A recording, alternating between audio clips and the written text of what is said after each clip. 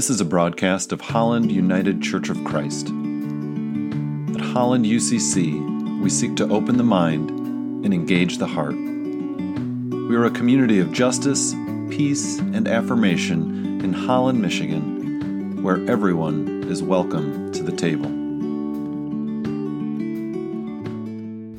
The Holy Gospel according to John chapter 20, John 20, 1 to 18. Early on the first day of the week, while it was still dark, Mary Magdalene came to the tomb and saw that the stone had been removed from the tomb.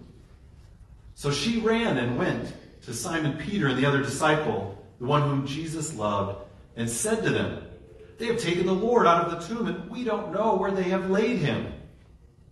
Then Peter and the other disciple set out and went toward the tomb. The two were running together, but the other disciple outran Peter and reached the tomb first. He bent down to look in and saw the linen wrappings lying there, but he did not go in.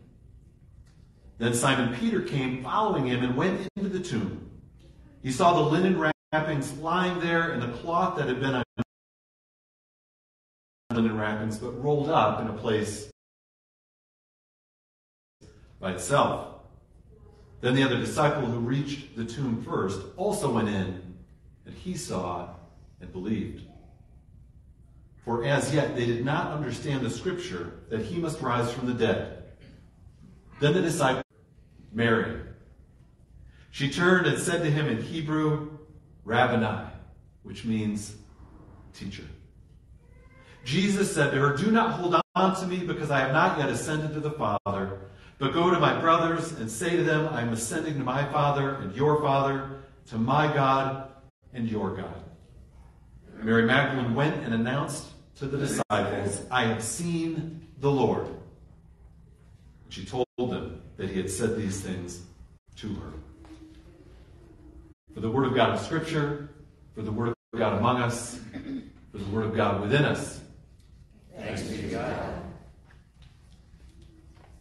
Well, Easter is, as it should be, a day of joy, a day of celebration, a day of worship, perhaps followed by a large family meal, maybe even an Easter egg hunt, if we're lucky. But it's always helpful to remember that that first Easter day didn't start off with sunshine and peeps. Contrary to popular belief, they seem to sneak their way in. But our story in the text begins early on the first day of the week, while it was still dark. A darkness that was so in part because of the time of day, the sun hadn't risen yet, but also because the disciples were in a state of despair and unknowing. A darkness with some layers. But surely they'll arrive at the empty tomb and instantly know what's going on, right? Not so much.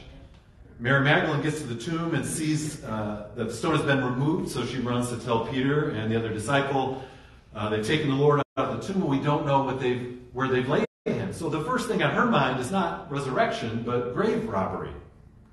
Right? They took the body, we don't know where they have laid him. And that thought is not a stretch in those times by any means. And so Mary, the first of the disciples to the tomb, fetches Peter and the other disciple. Maybe they'll be able to sort it out. And they run, becomes a sort of race, and they find out that Mary was right. Apologies to friends who are tuning in online. So, even Mary is slow to catch on to what has happened here. And her discovery happens slowly and in stages. First, she saw that the stone had been moved away from the tomb, and then after the men have left, she remains, and she's weeping. And she looks in the tomb, and now she sees two angels there. And they ask her why she is weeping. She says, "They have taken my Lord, and I do not know where they have put him." And so she's still imagining, right, that someone has come and taken the body. And notice she says they. There's a sinister they that has arisen in her mind. We don't know where they have taken it, whoever they are. She still isn't seeing the full picture. But then she sees Jesus. And as the readers or the audience to this scene, we imagine now she'll get it. Jesus says to her, "Woman, why are you weeping? Whom are you looking for?" Well, supposing him to be the gardener, she says to him, "Sir, if you have carried him away, tell me where you have laid him, and I will take him." Right? She imagines that he's in league with the they who took the body. "I'm not mad, sir, but if you took the body, just let me know. We'll sort it out. Not going to press charges. Just let me know." Wes Howard Brooke, New Testament scholar, says the hope of resurrection emerges like a photographic print in a dark room. Slowly but surely the picture fills in. First the empty tomb, then the grave clothes, then the angels. And at first, even seeing the risen Jesus wasn't enough. The gospel storyteller has us as the audience on the edge of our seats as this stranger with a word turns her world upside down. Mary. The scripture says she turns and her eyes are open. Rabboni, my teacher. And so in the end, it is a very personal encounter with the risen Christ that opens her eyes. It is the mention of her name. And so it's worth our considering that if resurrection faith for the first witness on that first Easter morning came slowly amid darkness, weeping, and confusion, how much more might we need to give one another latitude and grace as we grapple with this mystery, this wonderful mystery. And perhaps we might need to consider and understand resurrection as a deeply personal experience and understanding, not something to be enforced dogmatically on others. The Northern Irish writer and theologian Peter Rollins was once notoriously asked, "Do you believe in the resurrection?" And of course, this question was meant as some sort of a trap or a litmus test. Right? Those are the worst. But there it was. Do you believe in the resurrection? And a bit like Jesus, he turns it around on them and says, without equivocation or hesitation, I fully and completely admit that I deny the resurrection of Christ. This is something that anyone who knows me could tell you, and I'm not afraid to say it publicly, no matter what some people may think. I deny the resurrection of Christ every time I do not serve at the feet of the oppressed. Each day that I turn my back on the poor, I deny the resurrection of Christ when I close my ears to the cries of the downtrodden and the oppressed. Every time I do not serve my neighbor, every time I walk away from the poor, I deny the resurrection every time I participate in an unjust system. However, there are moments that I affirm the resurrection, as few and far between as they may be.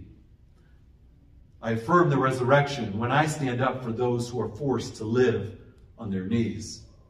I affirm the resurrection when I speak for those who have had their tongues torn out. I affirm the resurrection when I cry for those who have no more tears left to shed. I affirm the resurrection when I look in your face and see the face of Christ. You see, true faith in the resurrection doesn't concern itself with litmus tests because it's too busy trying to passionately live out the ways of Jesus. The earliest disciples didn't immediately write treatises of doctrine once they experienced the risen Christ. No, they became passionate disciples who opposed empire, who cared for the poor and tried to turn the world upside down as they sought to follow Jesus with everything in them. And like Jesus, it cost many of them their lives. There's an old story of a bishop whose cathedral was about to be robbed. And the bandits demanded the treasures of the church. So the bishop went into the shelter and gathered up the poor and said, "Here, these are the treasures of the church." And the bandits left empty-handed that night.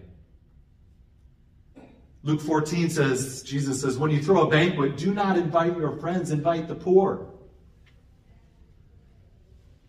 Well, sometimes when you forget to do that, those who are hungry find their way in anyway.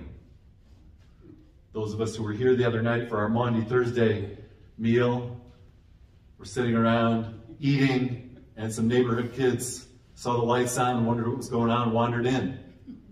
And I love the response of our community to hop up and offer them a plate and food and a chair at the table. That is living the resurrection. We have dedicated folks who every month are committed to making sure that food and a meal is served to some of the hungriest in our community. Some folks for whom they might not otherwise eat that day if folks hadn't gone to the effort to open the table and share.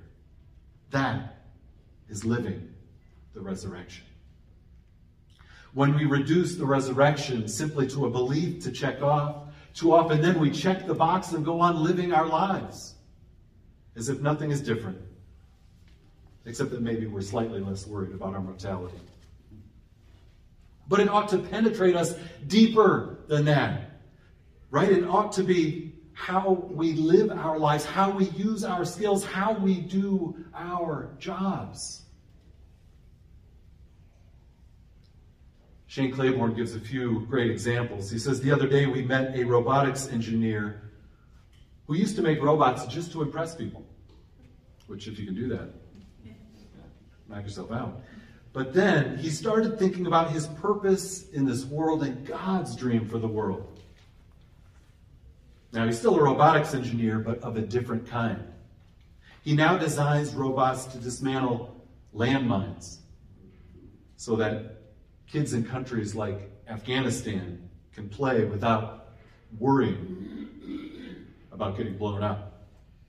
Before the robots came, many of the landmines were being dismantled by little kids for almost no pay, often costing them a hand or a limb. Shane says he's a missional robotics engineer disarming the world for Jesus. He says another friend of ours is a massage therapist. She could be making $100 or more an hour giving massages to those who can afford that. But she says there are plenty of folks who do that. She lives near the poor and the homeless. She knows plenty of people whose feet are their transportation. And she's friends with women involved in sex trafficking who walk the red light district all night long. These people have tired, sore feet and no massage therapist to offer them services until now. Every week she opens her home to them, washes their feet, and with the most delicate and deliberate touch gives them the best foot massage that money can't buy. He goes on, he says, we met a married couple who was deeply disturbed about the conflict between Israel and Palestine, but they weren't sure how to just stop complaining about the way things are and how to start living into what could be. So one day they just went there.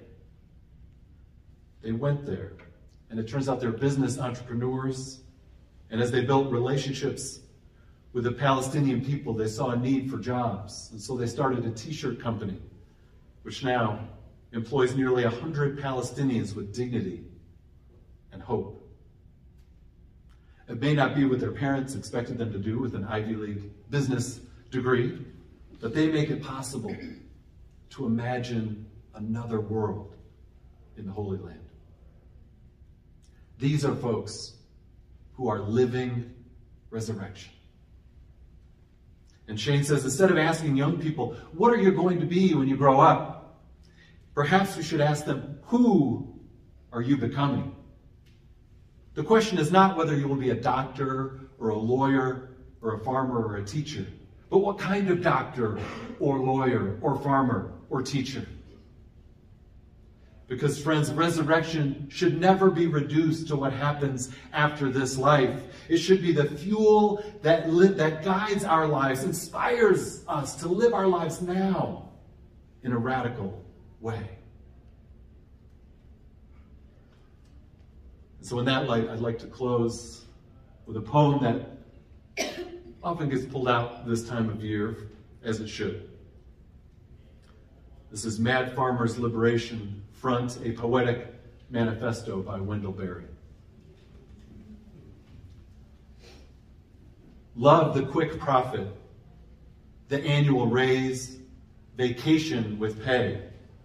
Want more of everything ready-made. Be afraid to know your neighbors and to die. And you will have a window in your head. Not even your future will be a mystery anymore. Your mind will be punched in a card and shut away in a little drawer. When they want you to buy something, they will call you. When they want you to die for profit, they will let you know. So friends, every day do something that won't compute. Love the Lord. Love the world. Work for nothing. Take all that you have and be poor. Love someone who does not deserve it. Denounce the government and embrace the flag. Hope to live in that free republic for which it stands. Give your approval to all you cannot understand. Praise ignorance, for what man has not encountered, he has not destroyed. Ask the questions that have no answers. Invest in the millennium. Plant sequoias. Say that your main crop is the forest that you did not plant, that you will not live to harvest. Say that the leaves are harvested when they have rotted into the mold. Call that prophet. Prophesy such returns. Put your faith in the 2 inches of humus that will build under the trees every 1,000 years. Listen to carrion. Put your ear close and hear the faint chattering of the songs that are to come. Expect the end of the world. Laugh. Laughter is immeasurable. Be joyful, though you have considered all the facts. Go with your love to the fields. Lie easy in the shade. Rest your head in her lap. Swear allegiance to what is nighest your thoughts. As soon as the generals and the politicos can predict the motions of your mind, lose it. Leave it as a sign to mark a false trail, the way you didn't go. Be like the fox who makes more tracks than necessary, some in the wrong direction. Practice resurrection. So the good news of this Easter day, friends, is that death and injustice do not have the last word. And the invitation is to begin to live like we believe it. Amen. May it be so.